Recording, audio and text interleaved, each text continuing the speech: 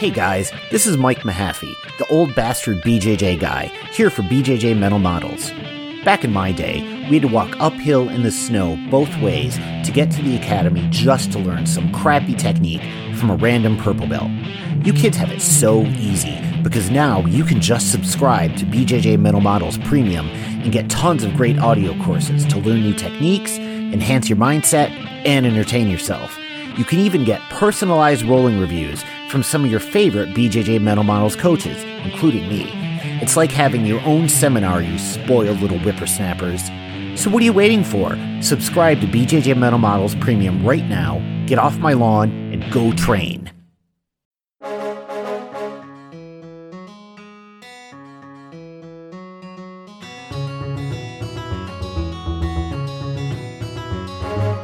Hey, welcome to BJJ Mental Models, episode 194. I'm Steve Kwan. BJJ Mental Models is your guide to a conceptual and intelligent jiu-jitsu approach. And today I'm pleased to be joined by Darren Connor DeAngelis. Darren, how are you doing? I'm excellent, Steve. I'm happy to be here. I'm just excited to talk with you about everything that's going on and any idea that comes in our minds. Well, I got a lot of those. One thing I never have is a shortage of things to talk about. And what you and I were discussing prior to hitting the record button here was what you've been up to for the last 8 to 9 months. You kind of disappeared off the scene for a while and you were explaining that a bit. Why don't you give yourself a quick intro and talk about what you've been up to for the last almost a year now? Because all of that is going to probably lead heavily into the conversation that we wind up having here. Sure. So my name is Darren Connor DeAngelis. I am a black belt, I guess originally under Rafael Rosendo dos Santos, who's the teacher that I'm with now. And then after blue belt, I moved to Atos and I trained there for multiple different years. And competition was my life for about, 5 years. And I competed in world championships, PAMs, everything. I really tried to be the absolute best in the world. That was my goal for that 5 to 6 year span. I won world titles at blue and purple and some other stuff at brown. And then at brown belt, I left Atos and I moved to Keenan, who eventually gave me my black belt. And I stayed there for a little while learning under him. And then I got injured. A simple meniscus tear that led to a reconstruction, led to a 6-month recovery process. And after that, a marriage as well with my wife. And that kind of, as I was telling you, kind of changed my view from somewhat of an egocentric to more of a sociocentric view and less about me basically and less about what I want to accomplish, what I can do, what this ego thinks it wants, and moving on to maybe what other people want around me and how can I help them. And that kind of has led me into this mental health sphere. And that's kind of where my mind is now. I'm extremely interested in philosophy, psychology, mythology, Joseph Campbell, Jordan Peterson, Carl Jung, all these different incredible philosophers, speakers, thinkers. I mean, the list goes on, and that's just really where my head is now. Makes a ton of sense. And what you're talking about, I think, is probably part of the journey for any athlete. Being a professional athlete is, and I don't mean this in a bad way, it is a selfish endeavor, right? Because ultimately this is not a team sport. Yes, of course, you need a good team to succeed, but at the end of the day, you're going to be the one going out there and competing. And to dedicate that much of your life to something requires you to prioritize your own accomplishments really above and beyond other people's accomplishments, unfortunately. Now, that's all great when you're young and you're only accountable to yourself. But the challenge that happens as we all get older, we get married, we have kids, we have more obligations and responsibilities even beyond that. And it gets a lot harder to devote everything you've got to this personal pursuit of jiu-jitsu. And a lot of the athletes I talk to have this situation that you've described. I don't know what you would really call it, whether it be like a jiu-jitsu existential crisis, but it is a very normal thing. And even myself as a hobbyist, I've had the same thing where as I got to brown belt and black belt, I had to kind of reassess what this sport meant to me and what its place was in my life. So I think your journey here is fascinating. I think it's something everyone goes through eventually, is this transition phase. And I'd love to explore exactly how you got there. So I'd love to talk about what the mindset shift was and where you were at, what happened, and what made you decide this new path for you. Sure. So I would say I was in this extremely single track focused mindset of I must become a black belt world champion. That is the only way in jiu-jitsu to make a living. That was kind of this myth that I was given from, I don't know how early, maybe at the beginning of my journey. And it's funny, you could even suggest that the beginning of my journey was rather nonchalant. It wasn't very well thought out. I didn't think about the future when I was thinking about the future, but not past the future of becoming a black belt world champion. I was thinking, okay, I'm going to train this sport that I just picked up and become the absolute best at it because this seems like the right thing to do. Like, what? How did I get that idea? I don't know, but I didn't have anything else that I was interested in. So that's what I said, like, this is what I'm going to do. And that's when I moved to San Diego and did all these things. But I mean, the transition, what you're talking about, this transition, I believe it started about the age of 22. I'm 25 now. And it really, I mean, every single time that I would win one of these tournaments, I would realize like, okay, well, wonderful. I just gained some followers on Instagram, or I gained some social media awareness. That makes me feel good for a little bit until I put down my phone and then I pick it back up again and then maybe I feel good again. But I mean, this stuff is just so transient. These accomplishments, these feelings of superiority that I was able to feel as I was training and beating my teammates or whatever it may be. And I realized like, this can't be it. There must be something more. There's no meaning. I lost meaning, you could say, in the act of competing, in the act of training, in the act of destroying my body, or so I perceived every single day, twice a day with my friends. Just, I mean, it's ridiculous, the atmospheres that I've been in now looking back. And I guess the transition came when I noticed an interest seeping through outside of my jiu-jitsu interest. And I thought, oh my gosh, there's more to life than just jiu-jitsu. There's more. Jiu-jitsu isn't the only thing that I can do. And I think what I realized that I was actually in love with isn't necessarily jiu-jitsu, but it's the moment, the presence that jiu-jitsu provides you, because you're fighting this other human being and you're so into it with this person. That is literally the only thing that can be focused on in the moment, or else you're going to be choked, armbarred, hurt, whatever it may be. So that is like the ultimate presence trigger. And that's what I was addicted to, is this presence that jiu-jitsu provides. And realizing that presence can be found in other things outside of jiu-jitsu, I mean, that maybe was the thing that moved me along, transitioned me further to whatever it is that's coming now. You know, it's funny you explain it that way, because I've always said that jiu-jitsu is a forced mindfulness practice. If you are doing jiu-jitsu, you will have to do it mindfully. You have zero choice in the matter. It's not like meditating where, your mind can drift off and it can get frustrating and it can throw you out of the rhythm. With jiu-jitsu, you literally have another person trying to choke you unconscious or injure you. And so that kind of makes it hard to be thinking about what's going on at work when you've got that kind of immediate threat in front of you. And for a lot of people, I think this is their first experience to anything resembling mindfulness training. Not everyone goes and does yoga. Not everyone is going to go and download Headspace and try meditation. But for people who try jiu-jitsu, this might be their first experience for something where they really get to understand what mindfulness is like. And this is something that my coach had always said to me, which is, okay, when you come to jiu-jitsu and you step on the mat, you leave your troubles at the door, right? Whatever happened during the day, forget about that. We're here to do jiu-jitsu. We're here to learn. We're here to practice. We're here to have fun. And that's one of the beautiful things about it, is it teaches people to be present. And I kind of feel like maybe that's one of the reasons why it's such an addictive sport. It's Jiu-jitsu is addictive in the way that I have never seen another sport be addictive. Like, you will see white belts who will completely repurpose their identity because they've discovered jiu-jitsu and now it's the only thing they care about. So for me, I think you're onto something. I think that mindfulness aspect of jiu-jitsu is such a key part of why it is so attractive to people when they get started.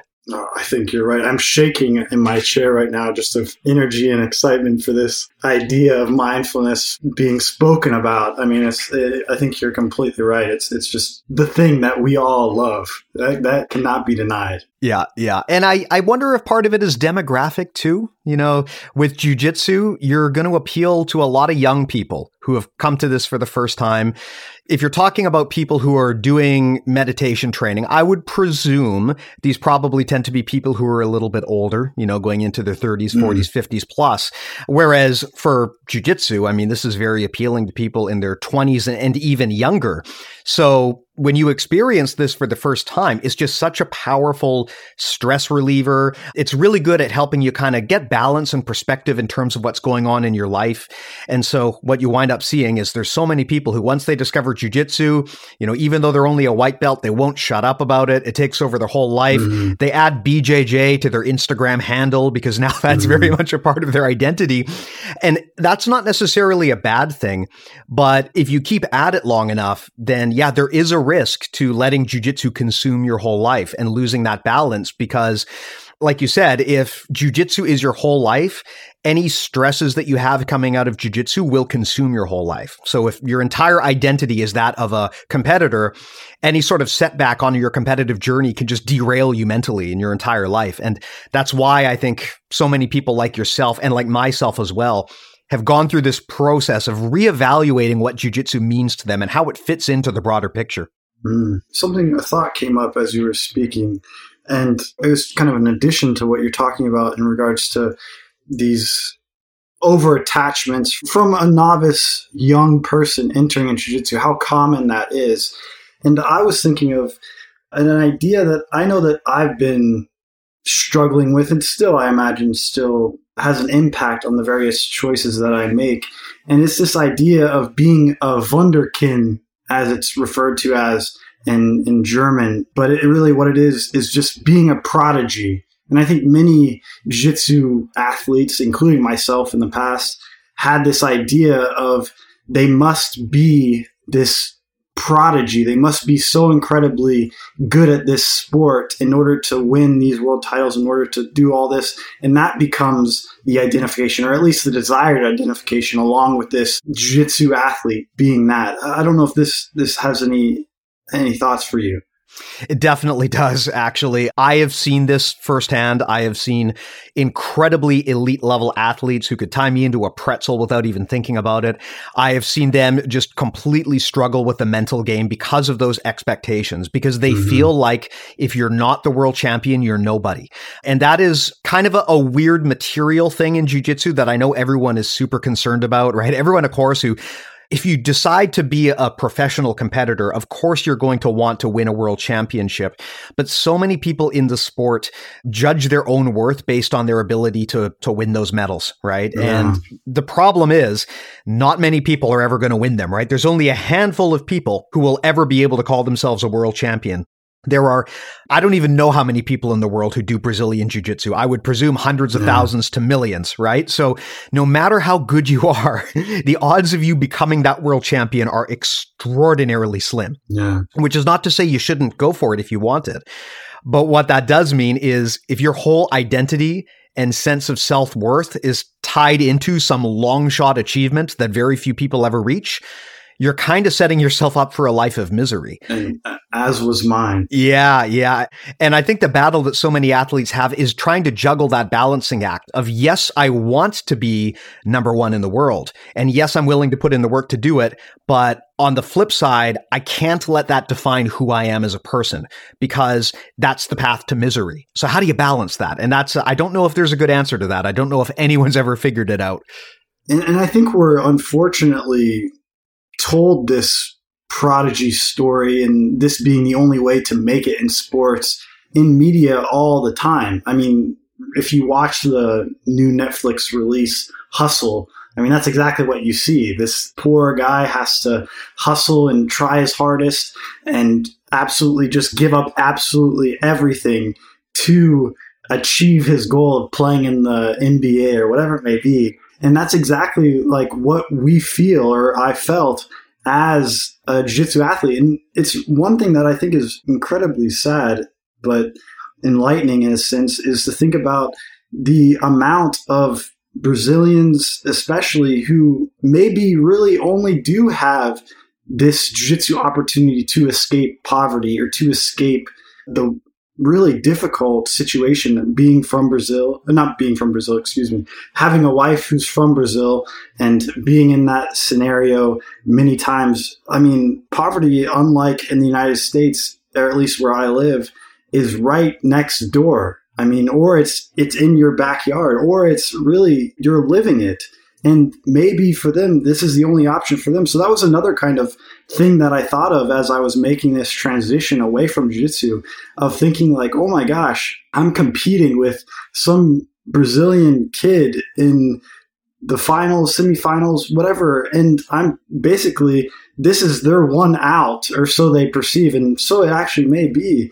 And I'm just going to take that away, being a upper middle class American. I mean, that was also something that I really struggled with throughout this transition. That is a really interesting take on this. And you bring up something that is, honestly, is kind of one of the beautiful things about sport, but it can go the other way. Like you said, you hear these stories in, boxing, soccer, and of course, Brazilian jiu-jitsu, of people who are able to use their success in the sport to elevate themselves to economic success, right? That's part of the reason why people want to be the best in the world in a lot of sports. It's not just for the gold medal, it's for the financial stability. The trick, of course, with jiu-jitsu is I am not actually convinced that being a world champion really correlates to financial success. I mean, yes, there are some world champions who have managed to make it big, but it usually isn't the gold medal that got them the money. It's usually that they were able to build a career as an instructor or a business owner. And I'm kind of wondering if really there isn't that much of a correlation here. I mean, there's a lot of people who are not world champions. They're just, generally competent black belts who run incredibly successful businesses and are way better off financially than a lot of the world champs. I mean, in jiu-jitsu, there's a lot of broke-ass world champions out there because there just isn't that much money in the sport. So I agree with you that I think we tell people the wrong narrative when we get them to join. We tell people that you have to become this world champion and that is the way to succeed. But I think that's a very narrow view because there's actually a lot of ways that you can succeed. Sure. No, I think you're completely right. And it ends up being, and this is another sad thing, which, I mean, maybe talking about it will shed more light on this, and maybe other instructors will tell their students this, but there's some that I worked with or trained with or saw, they wouldn't prioritize English because English has to be secondary for them in a sense, because it seems like, at least from what I see, that Brazilian Jiu-Jitsu in Brazil is even less financially stable. And then so their first goal is to exit Brazil. So how do you exit Brazil? You have to be seen, or you have to be noticed, or you have to receive some sort of sponsorship. And then how do you do that? Well, first you have to become super good at jiu-jitsu, and then you have to learn English. So it's secondary. And then, oh my gosh, just the amount of difficulty that I see in the, I guess you could say, if we're creating an archetype of the typical Brazilian, or a blueprint of the typical Brazilian athlete who wants to have jiu-jitsu as his career, it's such an uphill battle. And again, it just makes me think about that. But yeah, you're right. It's not just dependent on winning these world titles or receiving accomplishments, but oh my gosh, it seems like, you could even say the majority of Brazilian boys or girls who want to use this as a sport, it seems like that's necessary. Maybe that myth is pushed on to people of all the cultures who want to train jiu-jitsu for life. Maybe that particular myth was pushed on to me. You understand what I'm trying to say?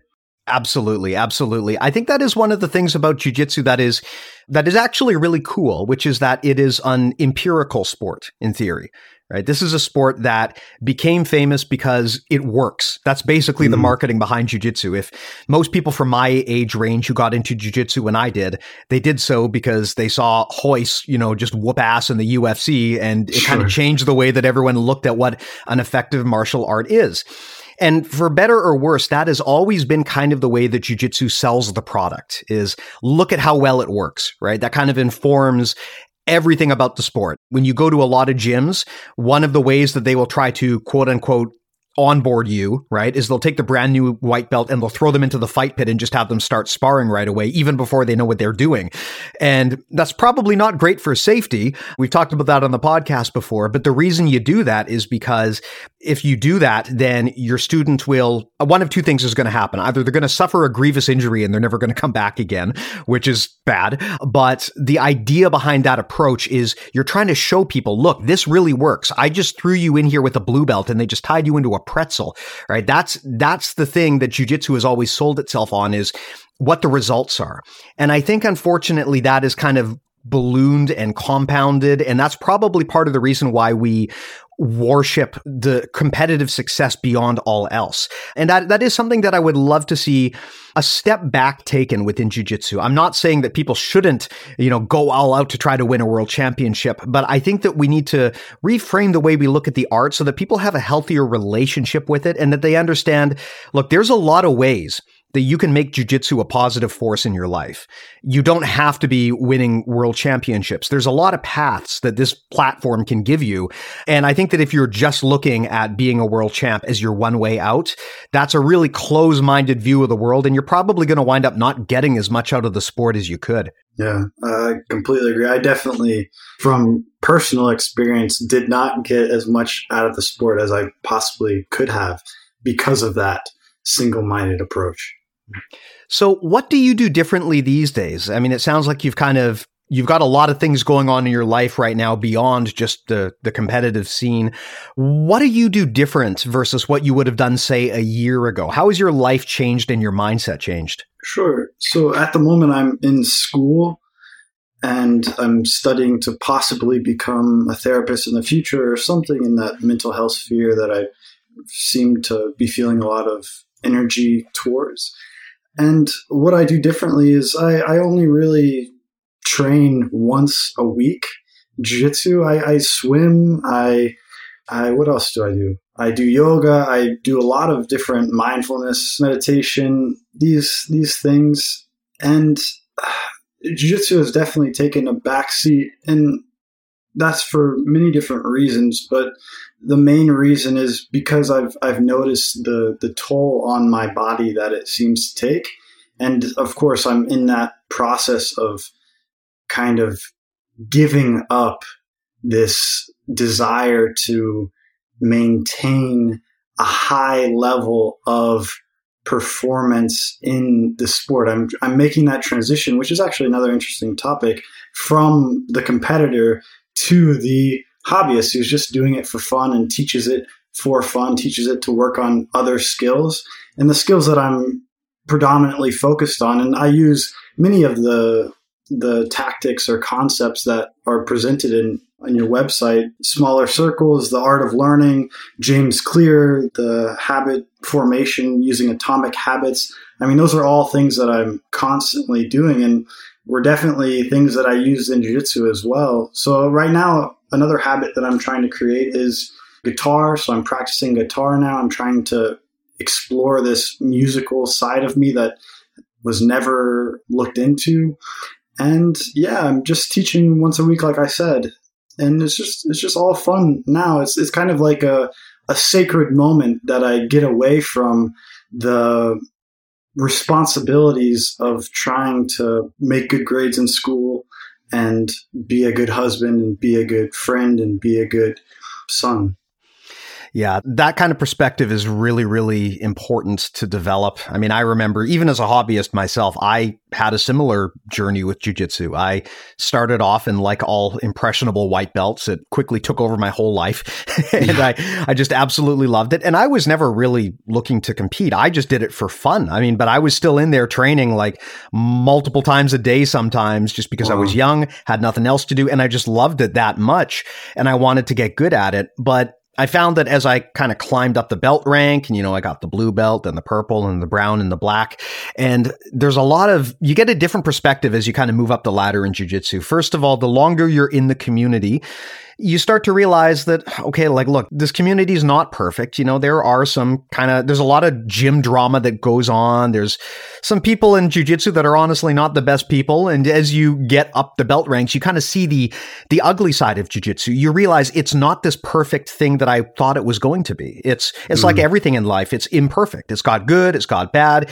And that kind of takes a toll on your mindset. And then there's also just expectations about how good you should be. I mean, with any competitive endeavor where it's just you and another person and someone's trying to win, I mean, someone's got to be the loser. And some of the time that's going to wind up being you. And it's easy to beat yourself up over that. And especially as I got to the senior belts like purple and brown, I remember really beating myself up over whether I was good enough and whether I deserved to wear that belt. And of course, being a hobbyist, I mean, I'm at a massive disadvantage to the people who train this stuff full time. And I remember really, it got to the point where instead of jiu-jitsu building me up like it was doing in the lower belts, it started to feel like jiu-jitsu was actually kind of pulling me down, and it was a net negative in my life. And I took a lot of time off. I took a year and a half off, and I kind of reworked my thoughts and did a reset and came back and totally changed my perspective in terms of how I engaged with the sport. And I realized that I was putting so many expectations on myself about what kind of person I should be and what I should be able to do that I wasn't even bothering trying to have fun anymore. It had turned into this thing that I kind of hated because I just wasn't at the level I always wanted to be. And I'd kind of gotten away from that bit about how, it's a journey. Every day is about improving a little bit. It's all about the process and not about the result. And I'd stepped away from that. And it wasn't until I got to, late brown belt, early black belt that I was able to kind of reset and come to terms with jiu-jitsu. So I can enjoy the things about it without letting it stress me out. And that was a big moment for me, is getting to that point. I think that's just part of the aging and the maturing process as you spend more time in the sport. Sure. A few things came up as you were speaking about your experience. And one of them in particular was maybe a thought about the downside of overly creating goals in your training, because it seems like with everything there is this balance, as you've been talking about, between kind of order and chaos. And with too much order leads to, I mean, you could say maybe a totalitarian mindset in your training, and therefore leading to lack of fun, too much, you could say, too much pressure on yourself, too many expectations. And then if you're just have no goals at all, then you may just end up being some lazy bum who doesn't improve at all and doesn't really ever feel the kind of feeling that one can get when they do improve and when they do see improvement in their performances in the gym or in competition. And so I was thinking, what are some of your thoughts on like the downside of making too many goals? Because I know that goals are important, but how is a balance found in that? Oh man, I mean that's always a tough conversation, because goals are a double-edged sword. On one hand, you need them, because if you don't have goals, you don't have direction. You have to at least put out into the universe some intention of what you want to do. But on the other hand, excessive worship over the goals is going to lead you to just a life of misery, because even if you succeed, right? Even if you actually succeed in your goal, you're going to spend all of that time leading up to it focusing and obsessing on some potential future, something that may or may not ever happen. And rather than living in and enjoying and participating in the present moment. And then if you achieve your goal, yeah, you might have a day of euphoria, but then after that, it's in the past. And now you're one of those washed up guys who's talking about what he did in the past, right? Yeah. You're like Al Bundy talking about, how great you used to be back in the day. Sure. And so the setting of goals is important for sure, because that's what gives us focus. But the attachment to goals is where you get problems, because that's where you're no longer enjoying your life. You're either living for some hypothetical future, or maybe you're living in the past, but you're not living in the present. So I would say it's generally important to set goals, but you don't want to let your sense of identity and self-worth become attached to the goals. You almost want to be scientific in a way where you look at it like an experiment. Like, hey, I'm going to try to win the world championships this year. And if it doesn't work out, cool. Didn't work out the way that we thought. Let's go back to the lab and figure out what we can change. And even if it does work out and you win, cool. Let's go back to the lab and figure out how you can improve. And the thing that I hear from a lot of peak competitors is that kind of reframing your mindset so that you're looking at those goals of yours almost like an experiment, like you're going to the lab, you're trying a test. That's just much healthier, because now your sense of ego is not attached to that win, right? It's just a test. It's just an experiment. Have fun doing it. Enjoy the present moment, enjoy the process, but don't let your sense of identity get entwined with that result.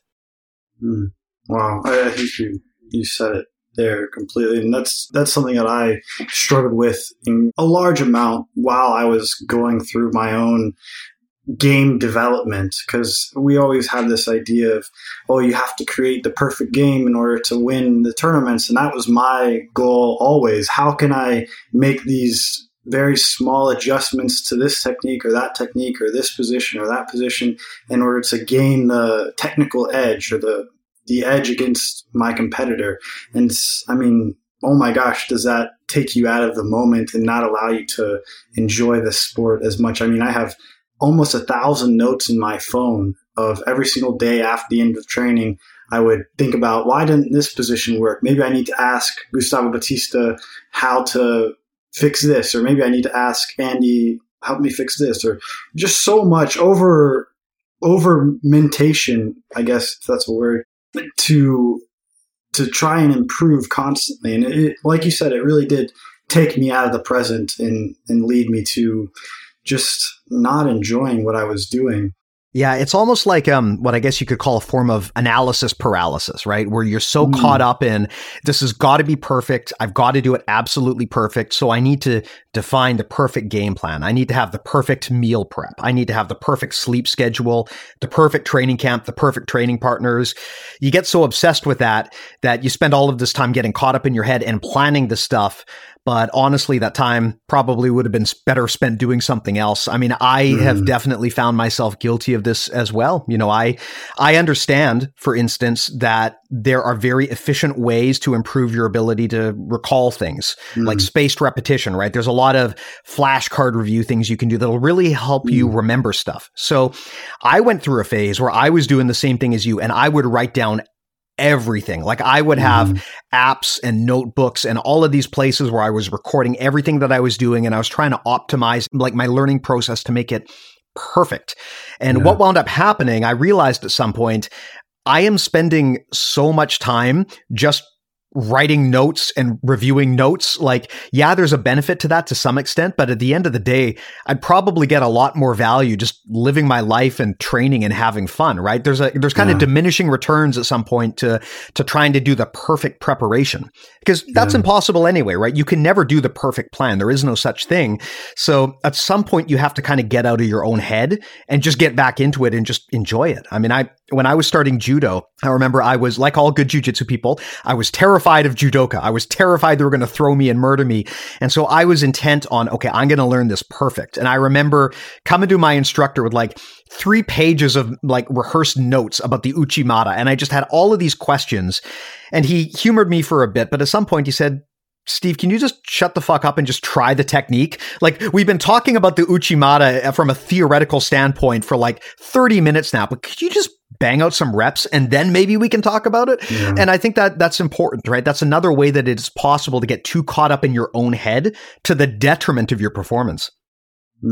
Another thing that you were talking about before we entered into this loop here was the ugly side of jiu-jitsu, and realizing that ugly side once you've kind of moved past a certain point, or once you've kind of shoveled your way through the mud, and then now you see this light at the end of the tunnel, but there's this other place that's so dark and grim and so terrible that you're just like, oh my God, this exists.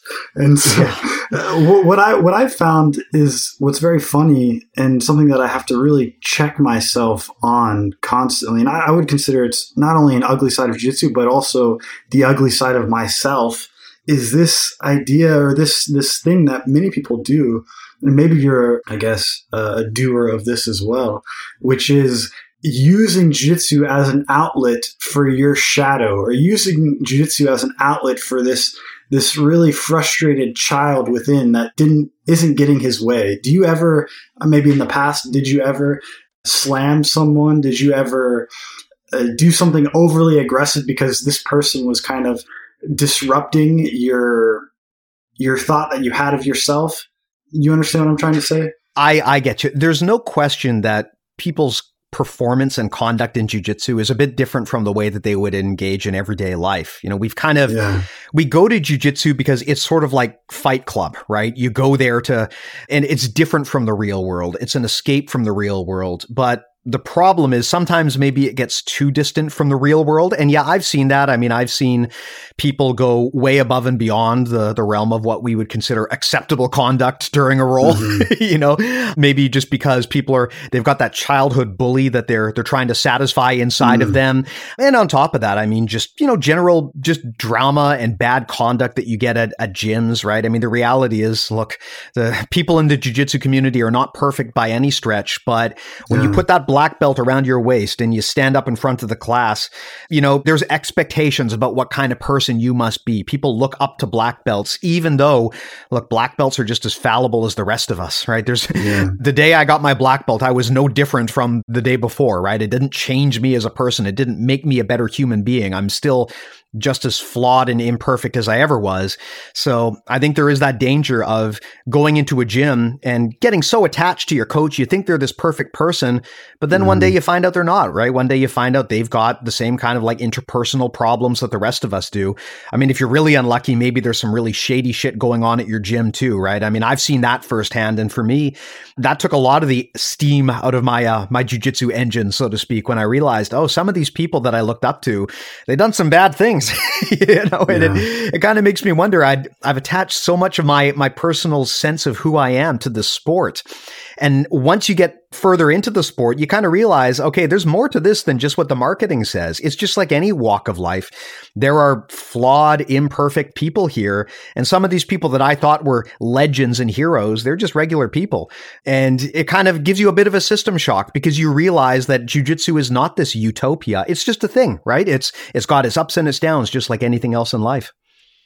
I would say, though, that jiu-jitsu does seem to, at least on the superficial level, breed good people. Like, at least from what I see from the people that I've been around in my own jiu-jitsu atmosphere, have been generally very kind and caring, and at least I think the best word is accepting people. And have you had a similar experience? Oh yeah, 100%. I mean, I think that the pros of jiu-jitsu dramatically outweigh the cons. I mean, I recommend that pretty much everyone, they don't have to stick with jiu-jitsu for the rest of their lives, but jiu-jitsu is one of those things that I think most people should at least try once just to see if it's for them, because there are so many benefits to jiu-jitsu, both from a physical standpoint. I mean, presuming you're not getting injured repeatedly, right? There's health benefits, there's mindset benefits, and there's this incredible social benefit as well that doesn't get talked nearly enough about. I mean, I think most people get into jiu-jitsu because they want to learn how to protect themselves, right? That's certainly why I got into this. But the more you train, the less important that becomes, because, I mean, the less likely it is that you're going to get into a bar fight when you're 50 years old and you've got kids, right? It's just not as likely to happen as it used to be, I guess. But also you realize that the other stuff, the social aspect, the ability to test yourself and go outside of your comfort zone and meet new people and get humbled in a very public fashion. These are all things that are good for you.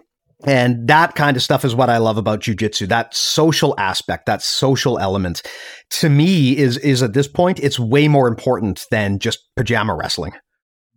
I like how you said in a public way, become, I guess, not necessarily humiliated, but you gain humility in a public way. There's other people watching. So there's a lot of conflict, internal conflict that's constantly going on as you're training jiu-jitsu. Like, oh my gosh, did the coach see me get beat up by that guy? Or, oh, did my best buddy, he just did this to me. Does that mean he's better than me? Or there's so much, you're right. There's so much human connection that is just so incredibly valuable. And as you said, can be easily transferred into so many, if not every walk of life, because I would say every walk of life has some sort of human interaction.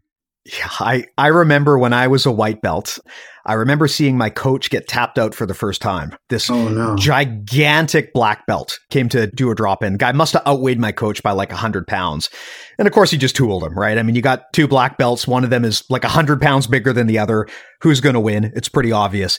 But I still remember just being kind of shocked, like, oh my goodness, my instructor lost. I've never seen that before, right? Like, what is going on here? And that is something that I think takes a while to get past. But part of why jiu-jitsu is good is it can help you get past that, right? You realize at some point that losing is not a bad thing. It's not a reflection on you. It's part of the process. It's how we get better. It's like a test we do. And okay, clearly that test didn't pan out. So now we go back to the lab and we change things. And that's one of the things I'm very thankful for about jiu-jitsu is it taught me that. It taught me that, look, going out there and trying something crazy and, trying something different and losing, that's not humiliating unless you make it humiliating, right? Whether or not something is humiliating is totally up in your own head. And the people who tend to be really successful, they're the ones who are willing to go out there and try something and fail publicly and just brush it off and try again later. And so I'm very thankful to jiu-jitsu for that because it taught me to not be afraid of trying things that might make me look bad. This thought popped up as you were speaking, and this may be, I don't know, some sort of ego inflation on my own part, but let's just disregard that and say that it's not. Do you think that possibly those who, let's say, have less of a self-reflexive tendency and those who are incredibly dedicated and they have a higher chance of success than someone who has let's say, a more of an introspective or, like I said, self-reflexive tendency and someone who's also dedicated? So I'm trying to make a comparison between, let's say, somebody who doesn't really think much about what they're doing, they're just doing it, and the other person who does the same amount of effort, you could say, but thinks a lot about what they're doing. Do you think there's a drawback for over self-reflection for, I guess, competition success and just success in life? Good question. I mean, it's tricky, right? Because on one hand, preparation is critical, right? If you just wing everything you do, you're probably going to struggle. You need to do some degree of preparation and introspection. Yeah. But on the other hand, if you let that consume you, then I think there's a line. I think that it gets to the point where at some point it's no longer a healthy thing and it's holding you back. Yeah. So like with so many things in life, I think there's a balance. I think you need to spend some time being self-reflective and being self-critical. At the very minimum, you need to be self-aware of what you're doing wrong and what you could be doing better. Yeah. But I think that if you let that define you and just eat up all of your mental cycles, then it gets to the point where it can become a really toxic thing and it can hold you back. It can spiral into depression, can spiral into anxiety. And we certainly see that in jiu-jitsu in the competitive scene where people kind of get in their own way by overthinking things. I sometimes wondered, based on this thought, and like I said, maybe I'm trying to feel superior in some way, but I sometimes wondered if those who are at the highest level, those who are just competing, winning gold medal after gold medal after gold medal, that they don't really think so much. They just do. They just somebody tells them this is good, and this doesn't work, and okay, I'm just going to do that.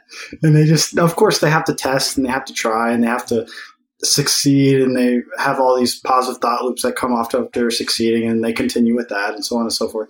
But I wondered that so much in the past.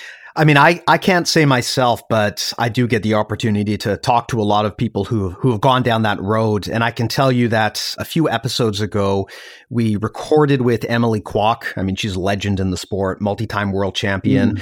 When she was in her 30s, she retired from jiu-jitsu professionally, went off, kind of opened up her gym, had kids, and now into her 40s, she's back on the competitive scene.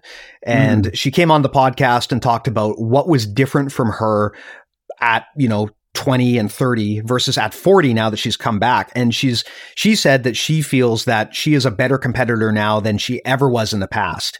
And a big part of that was because she got out of her own way mentally. She was less caught up in whether, her parents were going to be proud of her and whether she was going to live up to her potential and whether Marcelo was going to be proud of her. She was less caught up about that and more just, okay, I don't have anything to prove anymore. She's already a world champion. She's not relying on this competition to define her future success. She's only there now because she enjoys it and because it's a challenge and she wants to test herself. And she talked about how the difference in her mindset of facing like a really tough opponent back in her original run, man, if you were facing a really tough opponent, that would consume your whole life. But now her mindset is just awesome. Bring it on. Show me what you got and I'll show you what you got and let's see who wins. And it just was a very different mentality because she was able to let go of the need to win from an ego standpoint. And she was there because she wanted to try to win, but she didn't need it to validate herself. Really awesome conversation. I highly recommend if people haven't heard that one that they give that a go because I thought that was such a freeing thing to say that like, yes, you can still try to do this stuff. You can still go and try to compete at the highest level. And it's possible to do that without letting it define you as a human being and without letting victory or loss, carry you up or carry you down. You can be separate from those results and still have fun and still participate and still win, but you don't have to let it define you. I find that to be so incredibly difficult for myself. But I think what you said is so true. Well, it is hard. I mean, I would ask you your perspective on this as someone who's put a lot more competitive effort in than I have. I mean, what are your feelings on the matter? What's been your personal experience here? In regards to, I feel like as I was competing in the past, I was so, I guess, comparative between myself and others. I mean, like you're saying, not attaching too much self-worth to results or my performances in the gyms was exactly what I did. Every single loss at the gym would feel like I just was demoted in a sense. I just lost my status that is purely just in my mind. And I mean, again, this is probably another huge factor as to why I personally move away from social media greatly. I mean, the amount of comparison that happens when like you said, you have this mindset that I need to win or I need to do this. I mean, that just makes life hell in a sense. And I mean, at competitions, I would try to psych myself up all the time, telling myself that I was the best, telling myself that these other people do not even deserve to be on the same mat as me. I was trying to inflate myself more and more and more, trying to really give myself a false sense of security in my confidence, if that makes any sense. But it's not the way. I think it's the way that's suggested, and it's the way that's maybe even taught by those who are at the pinnacle of the sport or those who are the best athletes in the sport.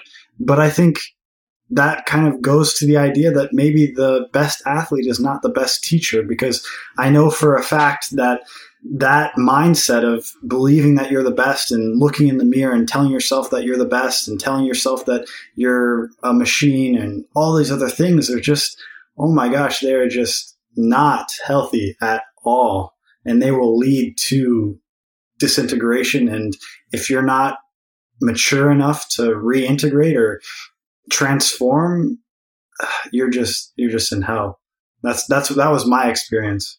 Yeah, I kind of feel, I mean, we all know that confidence is important, right? Confidence is generally a good thing, but there's different ways to be confident, and some are good and some are not necessarily. I mean, if for you, confidence is a defense mechanism that you're using to try to pump yourself up, that's arguably not the healthiest. But if you are confident as a natural byproduct of the work you've put in, that's probably slightly healthier. You know, if you've done the work, you've gone in there and you know that whatever happens, happens because you prepared the best that you possibly could and you're ready. That kind of confidence that is based on training and process, that I think is good.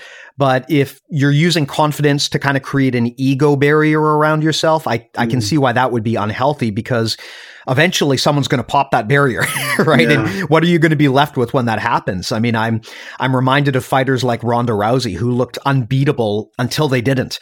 And then they just, you know, once that veneer of invincibility and that confidence was gone, they were never able to get it back together again. And I wonder to what extent some types of confidence might be better than others. Because if your confidence is artificial, like you said, if it's a defense mechanism, then eventually that's going to fail. And what are you left with after that? Yeah, I think it's neat that you talked about gaining confidence from knowledge of preparation or knowing that you put in the work. And I think I knew that at the time. I knew that I was training with the highest level people that I could. And that was even used by myself to further, I guess, drive myself into the illusion that I am the best. I deserve this gold medal and this other person does not, because I have put in the most amount of work with the best amount of quality. So, I mean, again, ego is incredibly deceptive, so it makes sense that I would do that. Well, I would ask, in terms of where you're at today, I mean, if you could go back, time machine, talk to white belt Darren, what would you tell yourself to do differently? I mean, presuming that you still wanted to go down this road, what kind of things would you have done differently to have a healthier relationship with the sport? That's a tough question.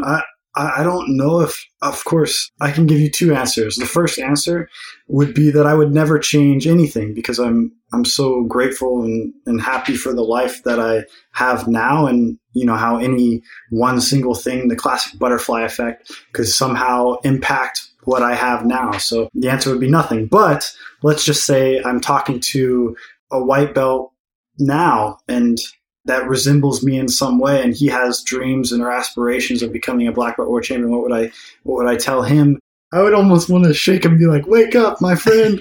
This is not the only thing that you have in this life." That's what I would love to tell him, but I don't want to break his heart. So I would tell him, I don't know. Well, I've got an idea. One thing that I would suggest is for people who really want to do jiu-jitsu as a career, you know, they want this to be their life. I think that they need to start sowing the seeds early for what their post-competitive career is going to look like. Yes. I think a lot of people, they're so focused on just the competitive side that they don't realize, okay, at some point, I got to actually make money off of this for the long term. I mean, am I going to start a gym? Am I going to start some sort of instructional business, an equipment company? Am I going to do seminars? I think that getting started on that sooner rather than later is only going to help people, because it gives them a sense of safety, if nothing else, right? It means that you know then that you have a future in the sport. No matter what happens on the competitive scene, things are going to be okay for you because you got other options. You've got other things on the go. And I think that's freeing in a lot of ways if you know that you have other things you can do. Now, some people might disagree with that. I know that there's a lot of people who say, burn the boats, right? Throw everything else out in your life and only focus on this one thing because that's the only way to succeed. I don't know if that's good feedback. I mean, look at guys like Gordon Ryan, right? Unarguably the best no-gi grappler in the world. And he's out there selling a ton of instructionals, right? He's out there trying to build up the business side of things. So clearly it's possible to have a broader spectrum of things that you offer. And I think it's good for people to think about that sooner rather than later. Oh, no, I think you knocked or hit the nail, whatever the phrase is. you hit the nail on the coffin, something along those lines. And that makes so much sense because, I mean, being 18, I think it's so difficult to think of anything but one thing. But like you said, knowing that in the future, once you've done your career and competing and so on and so forth, you're going to have to make money in some way. And that's something that I didn't consider at all. Not even a single little piece of consideration was given to, okay, once I've become a black belt world champion, what next? I didn't even think about that one bit. So I think that's really valuable what you just said. And like you said, I mean, instructionals, teaching, all those are great aspects. But thinking of those possibilities, those opportunities of teaching, opening a gym, may even change the path that this person, this hypothetical person, or you could even say myself at 18, would choose. Because if I were to go back and I tell myself like, okay, you can do this, but that's going to lead to opening a gym, that's going to lead to teaching, selling instructionals, online websites, whatever it may be, which are all wonderful things. But if I was told that, I would be like, I don't know if I want to do that anymore. Yeah, definitely sounds a lot less sexy. Well, I feel bad for the pro competitors, though, because this is one of the only walks of life where being really good is not enough. I mean, if you want to be an accountant or a lawyer or a carpenter or a plumber, if you're really good at your job, that's probably going to be enough to carry you, right? I mean, and that's something that you can be proud of. But in this jiu-jitsu landscape, we're so focused on world championships that for a lot of people, they don't feel it's good enough to just be really good. They only feel validated if they are the best, the absolute unequivocal best. And that's a really high standard to hold someone to, right? To say that you have to be the number one in the world. I mean, can you imagine if you were a good carpenter, but I'm looking for the world's best carpenter and I will not work with anybody else. Yeah. I feel like part of the problem here, and this is where the jiu-jitsu community can maybe step it up. I think that we place an undue sense of value on how many world championships we've provided. I've seen really good black belts give out really powerful free content to help people. And then people on the internet will just respond and say, why should I listen to this guy? He's never won a gold medal in the Worlds. Yeah. I mean, like, look, you're still talking to one of the absolute best black belts in the world. Just because they never won a world championship doesn't mean they don't know what they're talking about or that they're a bad coach. Yeah. And I think that sometimes we in the community put an undue pressure on people and we assign worth to people based on their competitive wins. Yeah. And I mean, it's cool. It's awesome that people go and they succeed and achieve at that level, but there's got to be more to life than just that. Yeah.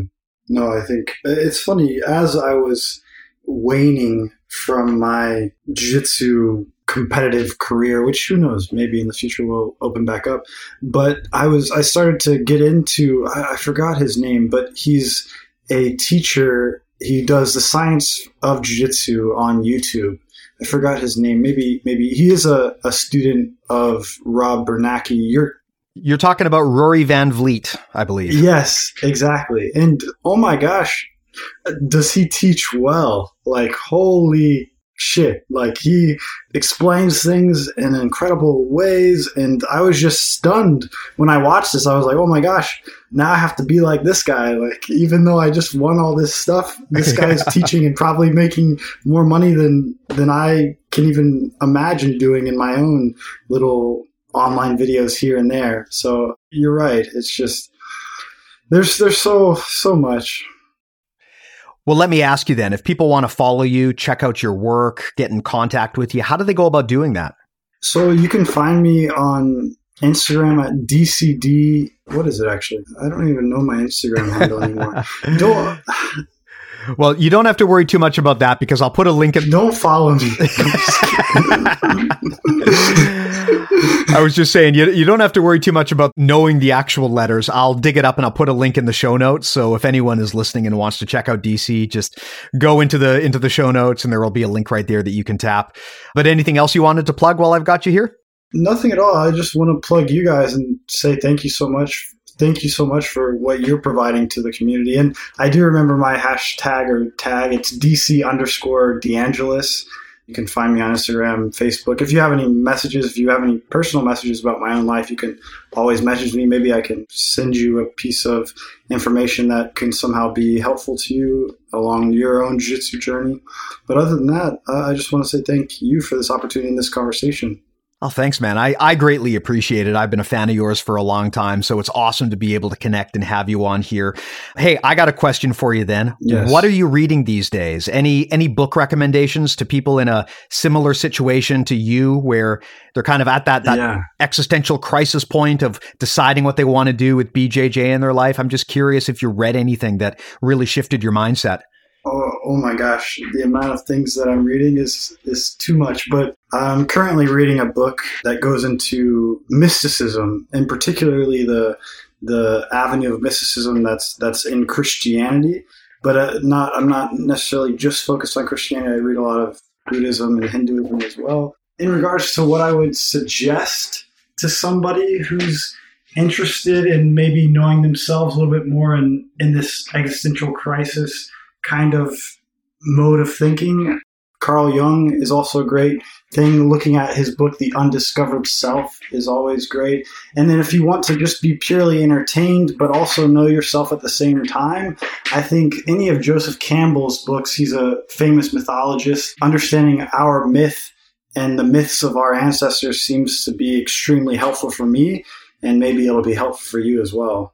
Awesome. Well, thanks a lot, man. I greatly appreciate it. And hey, if anyone wants to check out our stuff, the plug on my end, of course, you can go to bjjmentalmodels.com.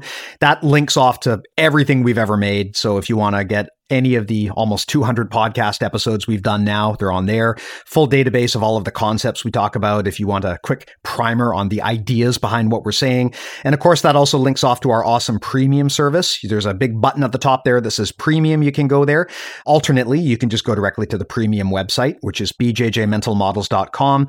Highly recommended you check that out. There's over 50 hours of instructional content included on there right now. And in addition to the instructional material, one of the things we offer is direct coaching. One of the people actually on our coaching team is Rory Van Vliet, who you were talking about before. So if anyone out there wants Rory to do a technical breakdown of your rolling footage and make fun of you for all of your mistakes, that's how you do it. Check out BJJ Mental Models Premium. Again, the website is bjjmentalmodels.com, and I'll put a link in the show notes once again so that people can easily find it there. But thanks a lot, Darren. I greatly appreciated that. Really interesting talk, and something that I don't think enough people discuss in this community, but we all go through it. And so I'm really happy to have this on record because I think it's going to benefit a lot of people. So thank you again for coming by. Oh, I certainly hope so. That's the goal. Thank you. Awesome. And of course, everyone out there, thank you so much to you as well. Greatly appreciated having you here every week. Talk to you next time. Take care.